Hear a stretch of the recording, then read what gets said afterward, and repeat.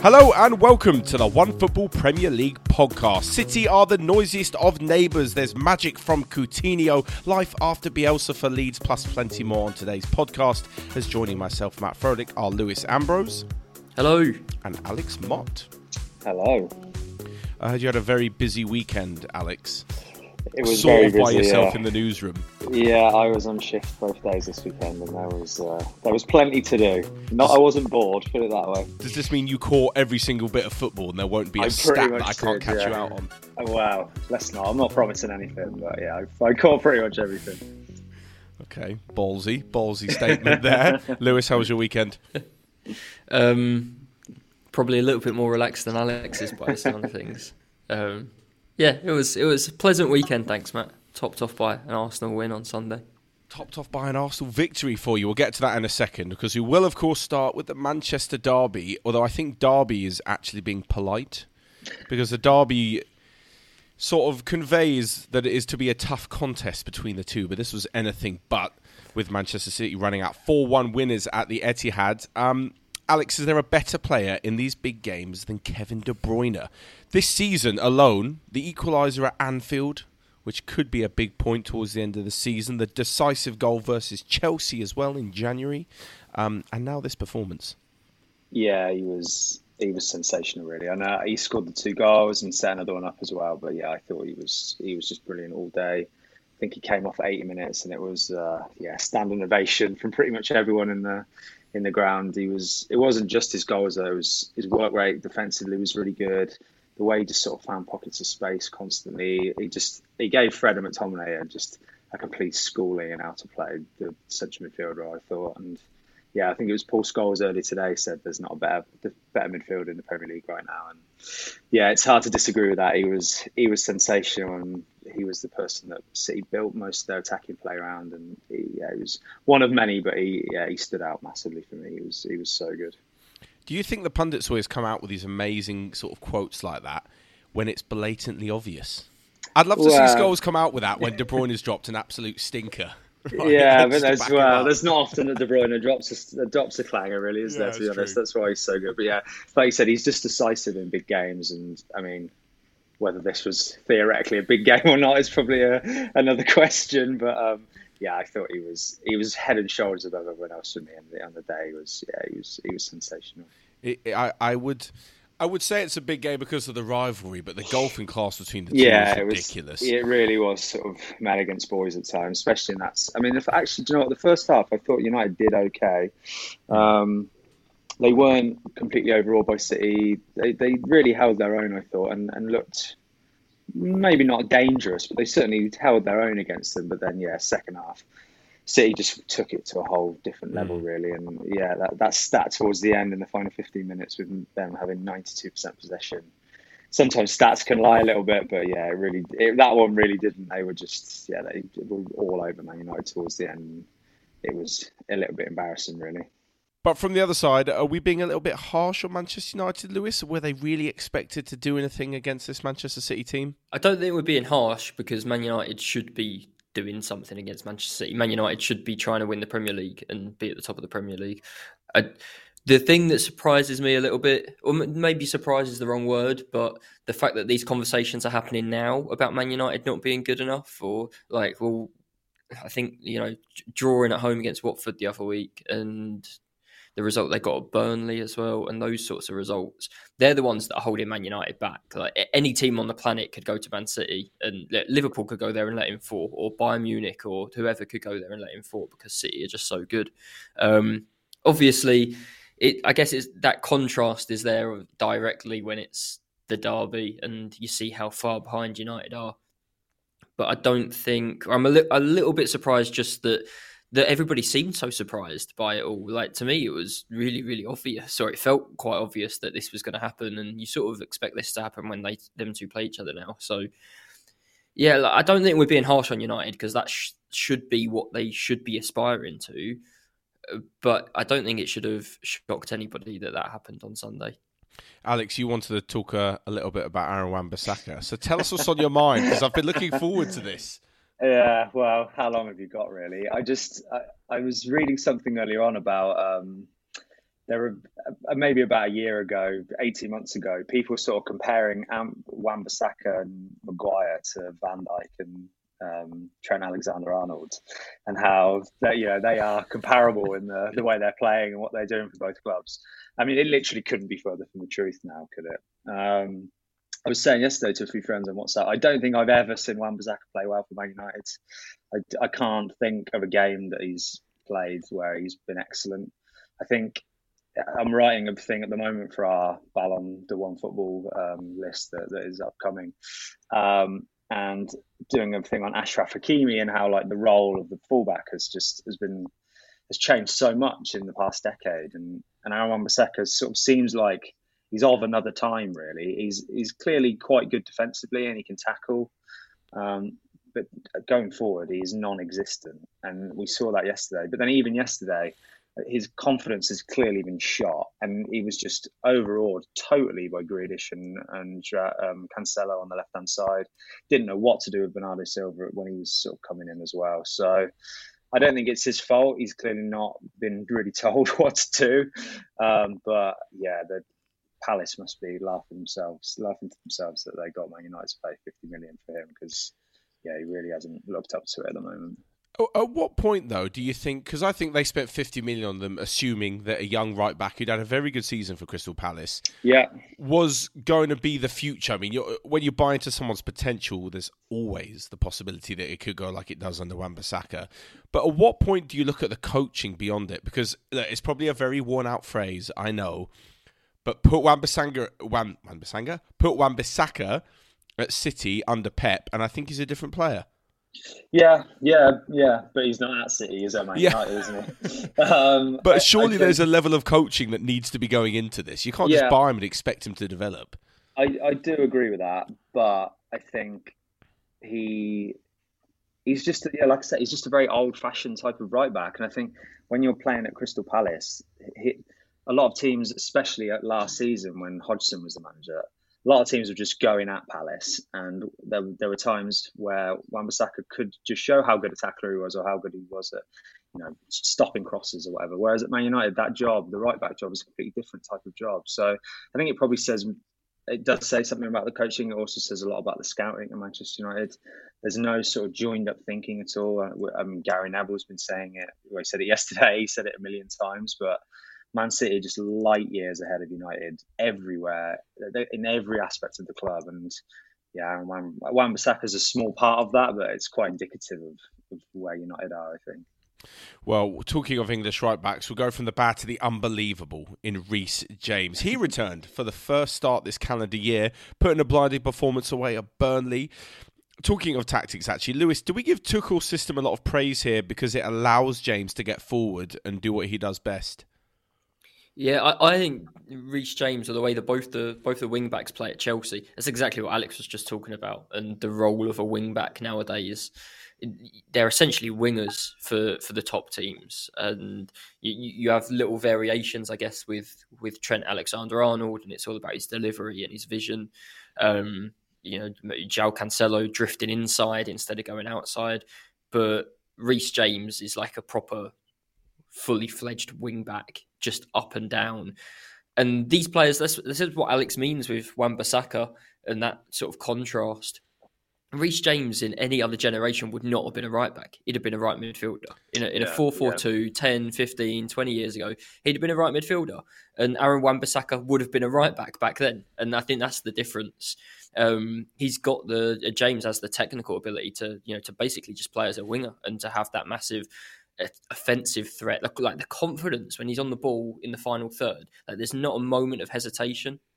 He knows what he wants to do. He knows he's got the technical ability to pull it off. You saw it with the goal, the calmness to stand there and wait and get himself in, get the ball sat just right for him before, especially against Burnley, when you might be able to get towards the final third quite quickly sometimes against Burnley, but then you get there and you're surrounded anytime you're around the Burnley box. There's 5-6 players between him and the goal by the time he shoots, and no, he just picks his spot and fires it.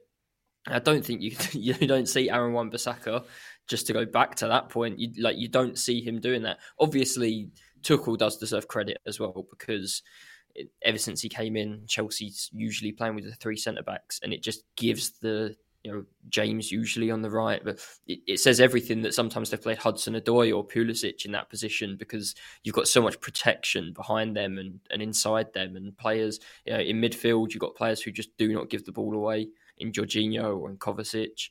You've got Kante as well next to them sometimes. And then you've got a three-man defence, and it means that right back or the left back in Alonso or Chilwell, when he's fit, can get so far forward and really stretch teams, and they can do it without leaving Chelsea exposed. It's really, if you've got 2 wing backs like that, it's a brilliant way to use them. I was thinking about the right midfielder thing. He'd definitely play further forward, 100%. You don't really you see a lot of wingers who go back a bit. Who sort of earlier on in their career maybe switched to being a fullback, but completely opposite for James. And you're right, where he scored that goal from was pretty much just outside the 6-yard box. And where he got the assist from for Havertz's second was inside the box as well. Yeah, and you see it with Liverpool as well. Like the number of times in the past 3 or 4 years that Robertson or Alexander-Arnold hit a cross and it's Robertson at the back post getting on the end of it, or vice versa. Like these players, they are basically old-fashioned wingers now. That's crazy. I think they're few and far between on a global scale. Not every team can have them, but for some reason, England just seem to have them in abundance, which could only be a good thing, if not a bit of a selection headache for Gareth Southgate. Alex Havertz, actually, we mentioned there, grabbed 2 goals, finds himself in brilliant form. I think it's 4 in the last 5 or 5 in the last 4. Yeah. Does he negate the need to get Lukaku back firing again for Tuchel? Do you know, what we're just saying there, I think a sort of a tangential point maybe, but with James and Chilwell potentially coming back towards the end of the season, I do think Lukaku was really good at the start of the season when both of those players were fit and sort of getting wide and firing in crosses. And I'm not sure if Havertz would be quite as good as Lukaku with that. So I think he would bring more to Chelsea's overall game, but I don't know. I think if Lukaku does get back in the team with those 2 wing backs or those 2 fullbacks back fit, I think we saw at the start of the season that Chelsea were equally as good doing that. So I think it would be harsh on Havertz to lose his place, and Lukaku hasn't looked great at the moment. But I do wonder when it comes to sort of April, start of May, what Tuchel will do then, because it's great for Chelsea, isn't it? They've got options, and Havertz has been brilliant. But I do wonder what will happen when those 2 fullbacks do get back fit again. Well, next up to Vicarage Road, where Arsenal's 3 attacking midfielders were the stars of the show, and the supporting act was Alexander Lacazette with 2 assists. Lewis, do you think this can be his role then, to be sort of the enabler of the attacking talents with Saka, Odegaard, Martinelli and Smith Rowe? His responsibility of being a goal scorer is not really there. 3 Premier League goals this season, and all the other attacking midfielders have outscored him by some way as well, some of them. Yeah, he's been on the end of a few chances recently, but until the last few weeks, he hasn't even looked like scoring. Not very often, anyway. That is his job now, to drag defenders around and to create space that Odegaard and Saka and Martinelli can work in, and it's obviously working pretty well for Arsenal. Like you say, all 3 of them on the score sheet. That's without Smith Rowe, the top scorer this season as well. Usually in one of those places behind the striker as well. So. Yeah, Alex Lacazette, it's pretty obvious to everybody that Arsenal want a striker. And I think in the summer, that'll be the number one aim for the club, be to sign a striker. And they'll want to sign a striker who does both. A striker who can drop in and link up play, but also gets on the end of things a bit more than Lacazette does, and has maybe a bit more pace and a bit more ability to beat a man than Lacazette does now as he's turned 30. He's lost a little bit of that. It's interesting. His last few games, he's not scoring goals, but his last few games he's played really, really well. And I thought all 3 goals were great, but the 2 assists from him were lovely. Just laying the ball, setting it perfectly for Saka and for Martinelli to come onto and hit. It's a really interesting one. It's really, maybe because he's a centre forward and because he's always played as a centre forward throughout his career, no one's really saying that he's a false 9. Whereas if you stick like an attacking midfielder up front and they play like a centre forward, like Havertz has been at Chelsea. Everyone calls him a false nine, regardless, no matter how they actually play. Lacazette actually sort of does play like that now, even though he's sort of made his whole career off being a striker.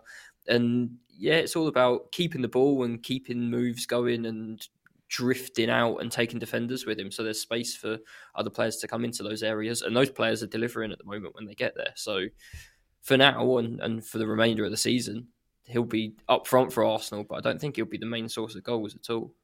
Do you think, and this probably actually attaches itself onto what we were talking about before, about players being in another era, I've always thought, especially within the last few years, that strikers need to do so much more than just either be a link-up player or just a scorer. You need to do everything, because the likes of Haaland, the likes of Mbappe, Kane as well, are doing it all. So you need someone to do all that. The old 4-4-2, big man, little man. Yeah. Everyone wants the one striker to be both of those things. Yeah, now. Exactly. Yeah, like you say, like Kane, Haaland, like they can do it. But we're talking about like the guys who really can definitely do it. Lukaku's another one. We watched him at Inter last year. They can all do it, but we're talking about like the very few best strikers in the entire world who can do both things at such a high level.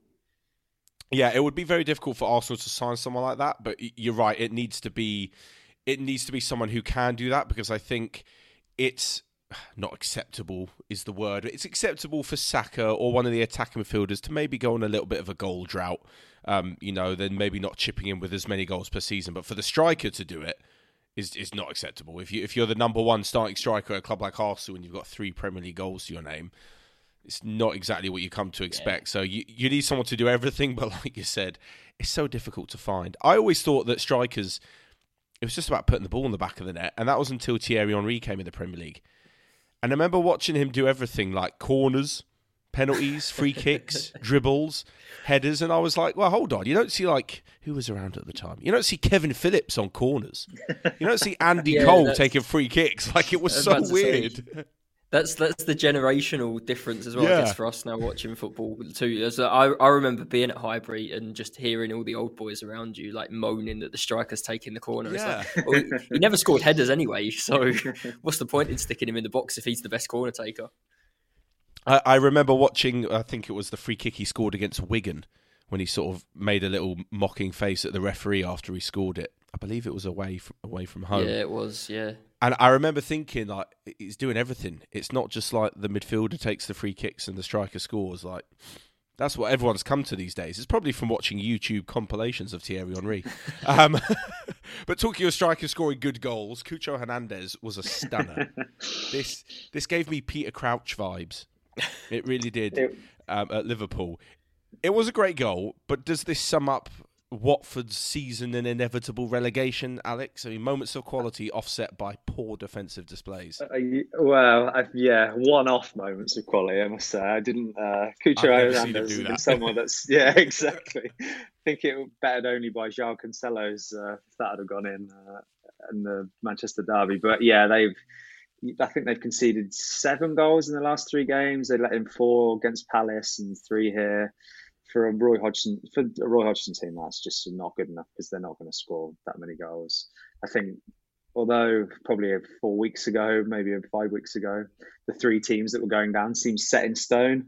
That's changed a little bit recently, but I think Watford and Norwich are now the 2 that they're definitely down for me. They looked relatively good at times here, but yeah, you can't be conceding 3 goals at home to Arsenal and want to stay up, I'm afraid, especially when you're not scoring that many. So, yeah, I'm afraid to say Watford fans, but I don't think you'll be in the Premier League next season.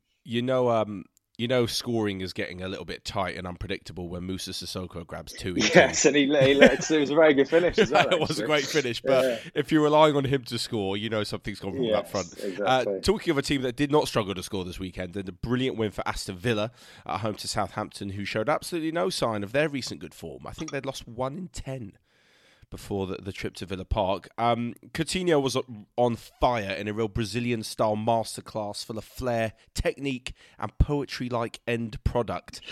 Does he join permanently in the summer, Lewis? If bigger teams are into him, does he move there or stay faithful to Villa, who basically gave him this chance to escape Barcelona? Yeah, I think all parties it's quite suited for Coutinho to join permanently in the summer. He's still flitting in and out of games. Like you got these moments of brilliance, and he did the same against Leeds a couple of weeks ago. But for sort of 10, 15 minutes, he'll run the game, and for the other 75 minutes, you'd see why he's not a Barcelona anymore. I guess like if he played like that for a whole game or for 2-3 games in a row, then Barcelona he wouldn't have not worked out there. So yeah, I don't see after the last few years, I don't see anyone else bigger coming in for Coutinho. I think it suits him as well to be the big name and the star at Villa instead. And yeah, it's just a tricky one for Steven Gerrard to figure out how to fit him in and how to play around him. And you got Watkins and Ings and Buendia as well. So long term, I'm quite interested to see how he figures that out, especially when you've got a big name like Coutinho and he is performing on and off, I'd say. When he's performing well, he's performing really well. And when he's not, it's like they're playing with 10 men. And it's a tricky one because, at Barcelona, it becomes easy in a situation like that to drop Philippe Coutinho. But at Aston Villa, it's not so simple when he's not on his game to take him off. I do wonder what the sort of ceiling on price Aston Villa will sort of set on him, because I mean, what did Barcelona pay? 140 million? Obviously, they're not going to get that, but they're going to want 50, aren't they? Or 55 million, you would have thought. And for Aston Villa, if they're going to pay that sort of money, they need Coutinho to be 8 out of 10 every week. And he just hasn't been so far. He's been 10 out of 10 or 4 out of 10. I mean, they lost to Newcastle and Watford back-to-back a few weeks ago. Can't remember anything did in those games. Yeah, they need him to be on it and fit for a whole season if they're going to pay that sort of money. And yeah, I guess that's the sort of the maths that they have to do over the summer to see whether it's worth it. But of all the De Bruyne was brilliant on Sunday. Coutinho was the best player on Saturday in the Premier League I saw. I thought he was absolutely brilliant. Him and Douglas Luiz really sort of complemented each other in the middle of the midfield, and it could have been 8 or 9. They had that many chances. So yeah, he was exceptional on Saturday, Coutinho. As for Southampton, they looked a little bit light in the back without Salisu. He looks like a huge loss to Southampton, doesn't he, Alex? Yeah, I looked earlier. I think he's missed 2 games this season for them, and those 2 games they lost 4-0 to Villa, and I think it was a 3-0 who against that's gone off the top of my head. But yeah, whenever he's not playing, they lose pretty badly. So yeah, he's a big loss for them, and they just looked. I was surprised actually that they looked totally at sea on Saturday. Villa did play well, but Southampton really played into their hands, which was interesting, to be honest. That run of form has put them in that awkward position in the table now where you're not going to get Europe and you're not going to get relegated. And a lot of teams just tend to, then for like the last 2 months, they just go through the motions a little bit. But they sort of Southampton have had this historically with Hasenhüttl, haven't they? They go on runs and then all of a sudden, I'm thinking of like the 9-0s at Leicester and Man United. Sometimes they just blow up, don't they? Which I'm not sure why that is, but yeah, they certainly blew up this weekend. Well, you've led me perfectly on to the next game, which is Wolves against Crystal Palace. And if there was ever a trophy for 10th place, this is it. Nah, I kid. Wolves are still with a shout of Europe, but this kind of home form, which now sees them lose 3 in a row, isn't exactly great. As for Crystal Palace, the 3 points means this is just excellent. They're 12 points off relegation, 12 points off 6th and 10th. It is the most mid-table thing I have ever heard of. Will this sort of inconsistency forever be the Achilles heel for Palace, Lewis? They've picked up 7 out of 9 points. The last time they did that was the end of October, start of November. So a run of 2 wins and a draw. I was going to say it's been a really long time since Palace looked decent. Like they started the season pretty well, and then they've gone through a real blip. I don't know. It was a bit weird. Like they weren't in a relegation scrap, so then I don't know if the foot came off the gas or if teams started to figure them out a little bit. But they started well against under Patrick Vieira. I think the most impressive thing and the thing that gives you a bit of optimism for them moving forward the next couple of years is just the fact that the squad has changed so much. And I think after last season, it's nice to just be in mid-table and not have any concerns about staying in the league at this point of the season. And then you're looking at that team and some of those young players, Eze and Elise, obviously the 2 that you see so much promise in. And you think that, maybe a year, 2 years down the line, they're put something really, really good together. It's obviously a bit early for that now. Yeah. But I think things look a lot brighter at Palace than they've looked for a really long time, and sort of moving ahead in the next couple of years. Maybe it was to do with the fact they got rid of 14 players, I believe. Yeah, and that they've also become a team that if you're a young player, say in the Football League, say, I don't know, Newcastle, a number of sort of like mid-table, bottom of the table clubs come in for you, and Palace are one of them, you're going to probably go to Palace because you'll know that you'll get games. There's not like ever a crisis club going from one like bad position to the other. Do you know what I mean? They're pretty consistent in who they are and the way they want to play. They sort of, after at the end of last season, it looked like it might all blow up with all those players out of contract and the manager leaving. But yeah, it's been quite impressive how they've sort of stabilised themselves in a relatively short space of time, I think. Well, Norwich look like they are edging close to the relegation. As Brentford ran out 3-1 winners at Carrow Road, Christian Eriksen was a brilliant influence in the middle.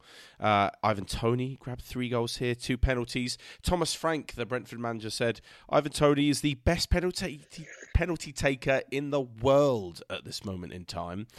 I'd be amazed if he's watched every single penalty taker in the world, but he likes to do his research. Do you agree, Alex? Who would you have to step up if your life depended on it? I can't really think of many other penalty takers. Certainly the Premier League are as good as Ivan Toney. I don't know if you saw Memphis Depay's penalty at the weekend from Barcelona against Elche. No. Well, if you haven't checked that out, do that because it was... I don't know if you remember from like the mid-90s when Kevin Pressman took one for Sheffield Wednesday. Well, the keeper? Against Leeds. Yeah, and he just hit it right in the stanchion. That was I do remember. I do. Yeah. That was Depay did that at the weekend. So that was pretty impressive. But yeah, Toney, he's a world-class penalty taker. I think he's been a bit of a big miss for them. Certainly over Christmas he was injured and he sort of lost a bit of form in January. But yeah, if he's on form, then Brentford on form, and they sort of look like they're kind of edging away from the relegation zone now, which for a few weeks there it looked like they might be getting brought back into it. But yeah, I think this win was huge, and I think they've probably got enough to stay up now, to be honest. I was going to say that's a massive win for them, and it's also it's a bit of a stat pad from Toney there, getting another 3 against a relegation rival. But you got to do what you got to do. I've got to say, after last weekend, if my life depended on it, I would be asking Virgil van Dijk to take that penalty every single time. The audacity to pull that off. Honestly. For the sake of Kepa, who may or may not be listening, let's put that one to bed. Next up, we go to Newcastle, who are now on an 8-game unbeaten run. Astonishingly good form. I said last week we will no longer talk about them as relegation candidates, but at this point next year, we will be talking about them as top 4 contenders. Or is that too optimistic, Lewis? Surely not. Where do things have happened? 2 or 3 years from now, maybe, but surely not next year. Yeah, I just the one thing I want to say about this game is I saw John Joe Shelby via the official Newcastle account on Sunday on Twitter sort of release one of those sort of almost apologies for his performance. I'm like, if we've reached the point where players are apologising for misplacing a few passes in a game that they've won, I don't want to know what's next. Sounds like he's a little bit worried about his future. Just absolutely, they're like you said, they're 8 games unbeaten. They've just won again, and they're busy sharing quotes from players apologising for misplacing a few balls during the game. Like, everybody needs to grow up. You know what I would say? It's not about you, John Joe. It's not about you, mate. The team's enjoying the 3 points and everyone's happy. Stop bringing the vibe down. If you want to do better next week, show us. Great. Don't need apologies. You're right, for misplaced passes. Can you imagine how many official communications we'd have if every player had a stinker? Yeah, at least. Even when their teams won. Nonsense. Yeah, exactly. Okay, maybe I was a little bit optimistic, but an 8-game run of form after just one transfer window. This is without Chris Wood firing as well. So you imagine if they get a top striker in the summer, maybe European football could be something. I don't know. I'm putting it out there. I mean, there's enough sort of bad teams in the Premier League every day. You can definitely see Newcastle maybe top half, and maybe not. Europe might be quite optimistic, but yeah, I do think top half. I have to say, I was pretty sceptical about Eddie Howe when he came in, but I've been very, very impressed. That the 8 games unbeaten is pretty astonishing as to where they were before Christmas and before Howe came in. The way sort of I don't know, the rejuvenation of Joe Linton has been something that I did not see coming at all. Playing him on sort of like the point of a diamond is, that sort of blows my mind that that's happening and working well. But it is. I felt they were sort of hanging on a little bit towards the end against Brighton, but I mean, how many times would we have seen Newcastle just completely collapse in the past? So to hold on for 3 points, I think says a lot about them and a lot about the work that Howe's doing at St James Park. Yeah, it was a massive 3 points, and actually his first victory over a top 10 side in Brighton, who had Lewis Dunk on the score sheet. I wanted to talk about him very quickly. I didn't realise he was 30. I thought he was a little bit younger than this, and that's not to say his best years have passed. But 12 years in the Brighton first team, his one and only club, aside from a short loan spell at Bristol City, over 330 games, part of the journey from League One to the Premier League. Where do you stand on his career, Alex? Has he played at the best level he can, or will you regret maybe not taking that one step further? The reason I asked is because could he have made the move that Dan Burn made? I don't know. Lewis Dunk seems like quite an unfashionable footballer for me, and sometimes you get unfairly tarnished with those brush, don't you? And I think Lewis Dunk does that. But I mean, you just have to sort of look at the stats. Whenever he plays, he's captain. It doesn't matter what manager Brighton have had over the past few years. He's always been captain at centre back, and he always plays when he's fit. And I think that sort of consistency. Yeah, you can't really say much more. I think he seems like the sort of player that's totally optimised his career as much as possible, really. To go from League One to the Premier League, that's not an easy jump to make, and he's sort of made it look relatively easy whenever he's played. So, yeah, good for him. And into the England senior team as well. Got a couple of caps under his name too. I think he's a good player. I think maybe a bigger team could have picked him up, but that's no disrespect to Brighton at all. But and there's something special about being a one-club man as well. Yeah, it's a little bit more rare these days. Who knows? No, and he's I think he's decent. So yeah, but when you said he's 30 years old, that did actually surprise me a little bit. But yeah, I think he's done about as much as he could have done. Yeah.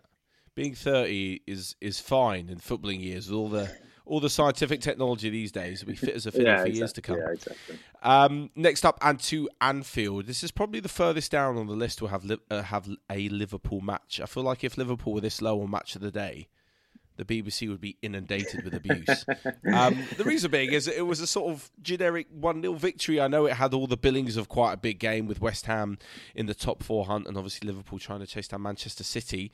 But it was Sadio Mane's goal that was the difference. But another impressive performance for Luis Diaz, who is an absolute baller. Do you think that Jurgen Klopp expected him to bed in so quickly, Lewis? Has he given himself a selection headache sooner than expected, or was this always part of the recruitment plan? Yeah, I don't think he probably expected him to have this much of an impact and look this sharp this quickly.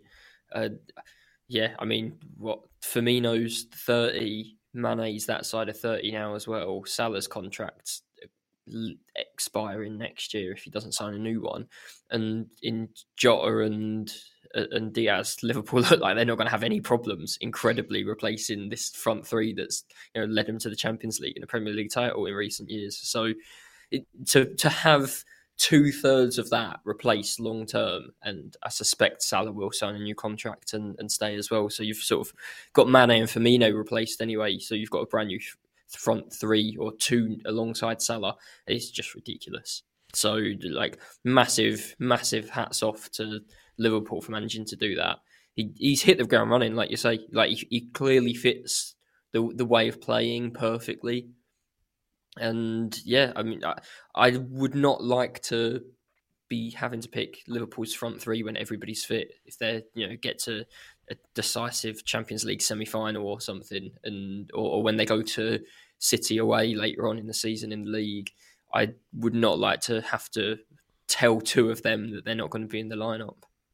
Ooh, yeah, I get the feeling that obviously it's going to help now with Liverpool still going in all 4 competitions. We're having 1-1 and got 3 to play for. I get the feeling he would have been a preferred summer signing.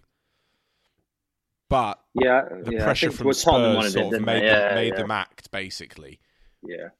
So not only have Spurs allowed them to get a great player, but he's also hit the ground running. It makes you sick. Makes me sick anyway.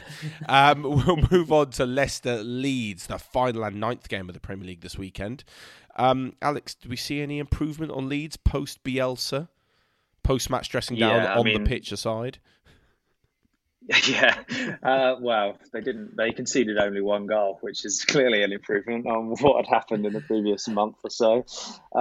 Yeah, I was actually quite impressed by how quickly they'd adapted to Marsh and what he'd done.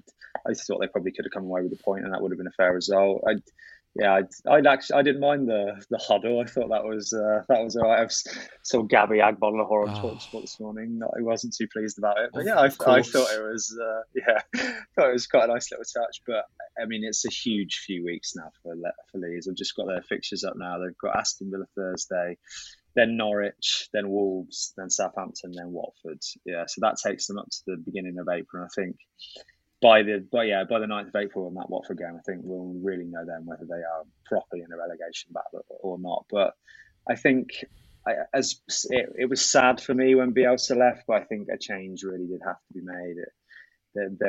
He just wasn't getting through to players anymore, and it's the dogmatic way that he was playing just clearly wasn't working. So I think they probably made a change just at the right time, and yeah, the green shoots of recovery are definitely there from this result for me.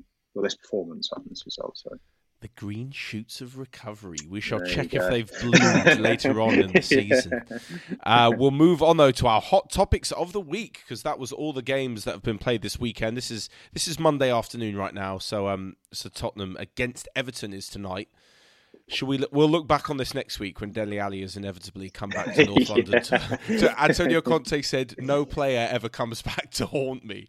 I mean, does he know the history of Spurs? Does he want to stoke these fires even more? But there are things you don't say.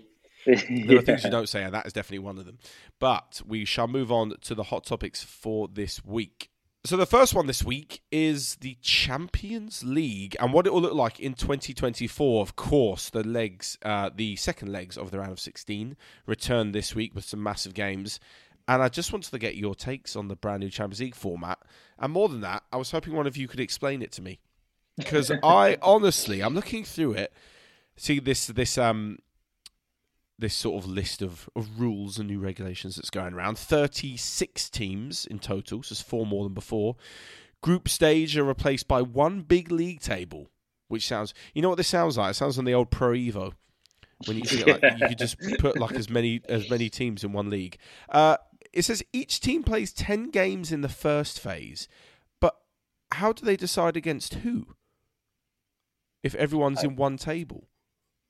I think a draw. I think some sort of draw. Because I was looking at it thinking, imagine in the Premier League, like you only sort of played a few of them. I don't have the patience to look at a 36-team league table. Yeah, imagine that scrolling down just to find out your bottom. Oh, God. Save my time. Yeah, there's 100 additional games, which is also mental. Yeah, that seems crazy, doesn't it? How can that even be possible? So every team is playing 10 group stage games. Like the group stage already gets boring now when you get to the 5th and 6th games, and I think, like everybody, the managers, the clubs, the players complains about playing too much football, so they're going to add more Champions League games that aren't even like knockout games or anything. It doesn't make any sense. And there's another knockout round on top of it, so the top 8 sides will qualify. Makes sense, right? Top 8. Then the teams finishing 9th to 24th will compete in a 2-leg playoff. This means if you finish 24th out of 36, you can still win the Champions League. This is like Portugal winning the Euros after finishing 3rd and being one of the best placed 3rd teams. Right now, when you go through, you are 16th out of 32. So technically you can finish halfway and still win the Champions League. But finishing 24th. Anyway, then you play a 2-leg playoff to get into the last 16, which is then 2-leg playoffs and all of this. I mean, is there any need? Is there any need for this? Well, I mean, there clearly isn't, but I guess this has sort of been rushed through because of the Super League, hasn't it? And there were already calls when it all kicked off last year with the Super League, calls for more meaningful games with the big clubs and that sort of stuff. And I think that has sort of been the catalyst for this. And especially with the Super League being sort of talked about again last week, I can understand why they're doing it. Obviously, it's totally needless. if it was up to me, I'd just go back to the old European Cup. But that's just me. But I can sort of understand why they're doing it. But I'm going to be sort of fascinated and horrified as to how they're going to try and fit these extra games into the calendar, because it's just going to it's going to be pretty crazy. All these big clubs as well, where it's like even in a 6-team group stage, they all get through. Like they might wobble, like Real Madrid this year, and I think last year as well. Like they had a wobble in the group stage, and now you can have a wobble for like 5 games, and you've still got 5 more games to make up for it. That's just awful. I think like it's like just so geared towards making sure all of the top teams definitely get into the knockout rounds, which just feels completely unfair. And I also feel like it's capitalising on the fact that some managers, obviously this happens a little bit more towards the business end of the season, start to prioritise the Champions League, and you'll see Pep and Klopp maybe put out a weaker team on a Saturday afternoon if they're at home to, a lesser side of the Premier League, and they're prioritising the Champions League. And I think this is basically what they're banking on, is the fact that the Champions League will just become so important that you'll see the first team every Tuesday and Wednesday night. And then if you turn up on the weekend at home to Watford, no disrespect, you'll see, the sort of the reserves. But then it'll work the other way as well. Like you've got like Man City, and you've got a 10-game group stage, and like you said, all the top 24 could all go through anyway. Obviously, you want to be in the top 8 to go automatically into the round of 16. But say Man City win their first 4 games or their first 5 games in the group stage, they're just going to rest everybody for the whole second half of that group stage instead, and then have those play like the first team sort of playing the Premier League games at the weekend. So that anybody who gets off to a really good start in the group stage is going to end up throwing games, basically, I think, by the end of it. Which doesn't speak too much to the fairness of the competition, maybe as well. If you're playing certain teams in that second run of 5 games and certain fixtures, so I don't know. It's hard to get your head around who actually wants this, other than the richest clubs in the world, which is why we're going to get it. Yeah, exactly. But don't let it stop you enjoying the Champions League this week. There's going to be some tasty ties. Yeah, there's going to be lots of excitement this week. My next hot topic was not really a question. It was just a public service announcement from the Champions League to the Championship. If you have not seen Ravel Morrison's goal for Derby this weekend, get online, get on your phone, get on YouTube and check it out. As the build-up play, the movement, the quality of finish is so ridiculous that inevitably you'll see that old Rio Ferdinand quote about how he was the best player he's ever seen at Man United. I'll be honest, I didn't know he was at Derby. I thought he got released from Sheffield United and that was it. No, he's been actually doing all right for Derby since Christmas. He's really turned it on. But that goal was pretty special, wasn't it? It's his first goal in English football for 8 years, I think. Wow. He's. I was going to give my best at doing like a live rerun commentary of it and being like, it's Morrison, but just thought, no, I'll save it and wait for everyone else to just view that exquisite touch. It was just, the football was magic. Wayne Rooney doing a pretty good job at Derby. But this does bring me on to my question of the week, the final one. Might be a bit of a tactical discussion for you. Does Erling Haaland at Manchester City work? This is what I want to know. So earlier on this week, it's the beginning of the week, Monday, talk about Erling Haaland potentially having his future, certainly in his mind, made up within the next few weeks or so. According to reports, I've seen Ornstein talk about it. I believe we were talking about it, Lewis. It's Madrid or City, regardless of the Mbappe situation. So Erling Haaland at Manchester City, does it work? I think it works better than trying to stick him and Mbappe next to Benzema and figuring out how to play all 3 of them. I think it works. I think everyone talks about Pep Guardiola and not playing with a striker, but I think that's down to the quality of players he's always had available to him and the quality of strikers as well. I think it's a position where he won't compromise. Either he has to have a world-class player or he'd rather not play with one. People forget a little bit, I think, that he's obviously all that time with Messi at Barcelona. If you've got Lionel Messi, you put Lionel Messi where you think you can get the most out of him, and that was down the middle. So that's how that happened. And then he's obviously played most of the last couple of years now without a striker at Man City. He spent every single year at Bayern Munich with Robert Lewandowski playing centre forward every game. Because he had a world class striker, and he didn't. People talked about, is that going to be an issue? Them two. Sort of how are they going to play? It was after Guardiola's first season that Lewandowski arrived, and he'd had the season before sometimes Müller, sometimes Götze up front. He didn't hesitate to play Lewandowski up front and play him in every single game. So I don't think Guardiola will have any problem fitting him in, and I don't think Haaland will have any problem fitting in either. I think when he joined Dortmund 2 years ago, he was still a little bit raw, and he was exceptional in the box, and other than that, I think he could look a little bit, especially because of his frame, look a little bit clumsy with his touch. But over the 2 years at Dortmund, he's come on massively. I think he's so much better. His sort of all-round game is so much better, holding the ball up and bringing others into play than it was when he arrived at the club. And he's so unselfish as well. I think people look at that goal record and you think that he's probably, especially when some of the interviews he's done, and he's so charismatic and people compare him to Zlatan Ibrahimovic and that sort of thing. But there's no selfishness about him. He plays for the team, and you've seen a number of times at Dortmund where he goes through on goal and someone's alongside him and he'll just square it for them to have a tap in. So he wants to score constantly, but I don't think there's actually that much ego that will get in the way of fitting into a team nicely. So yeah, I think it'd be terrifying for the rest of the Premier League to imagine him up front in this Man City side, but I think he could do it absolutely no problem.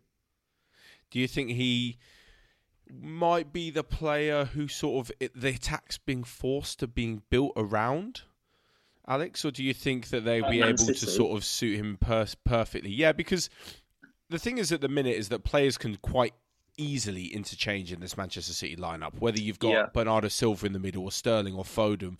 With Haaland, there becomes far more of a focal point and also almost the necessity to feed him with the chances. Do you think that's going to be an issue or not?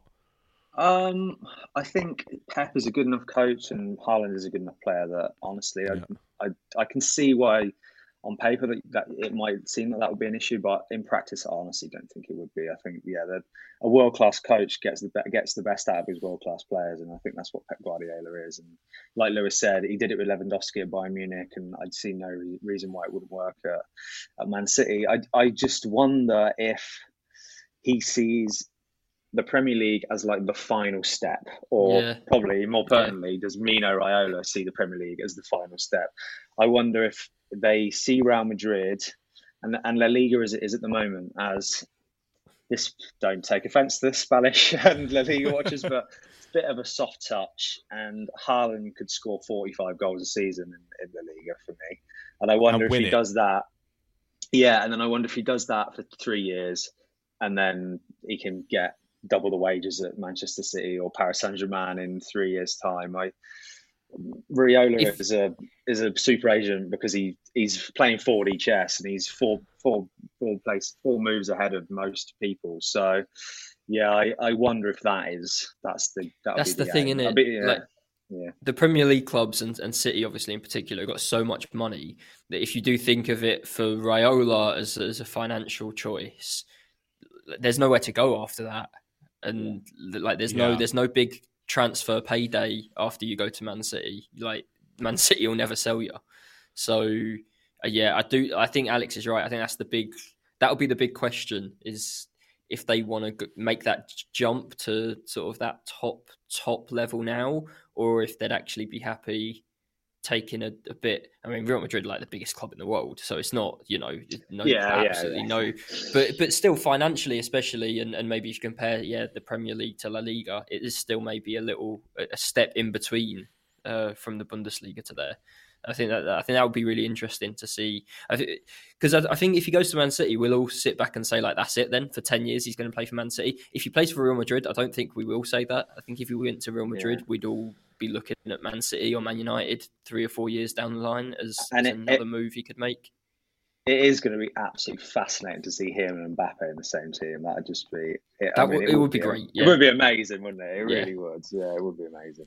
Well, I would love to see him in the Premier League because that just would be more interesting. Yeah. But also, you could see him. There's something about link up, the Galacticos, the history at Real Madrid, that'd be amazing. Yeah. But Real Madrid fans, fear not, because if he does go to Man City, you can catch him in one of the 340 Champions League games against Real Madrid per season. So it's practically like he's playing at your club anyway. But I think that's a resounding yes, that Haaland will work out at City. Of course, you guys can tweet me the answer to that question and anything else at Matt_Frohlich on Twitter, or at OneFootball as well. You can drop us an email with any of your suggestions and feedback that you may have about the podcast. The address is podcast@onefootball.com. But that's all we have time for this week. Thank you to my guests as always. I hope you've enjoyed listening, and we'll be back again next week. So see you then.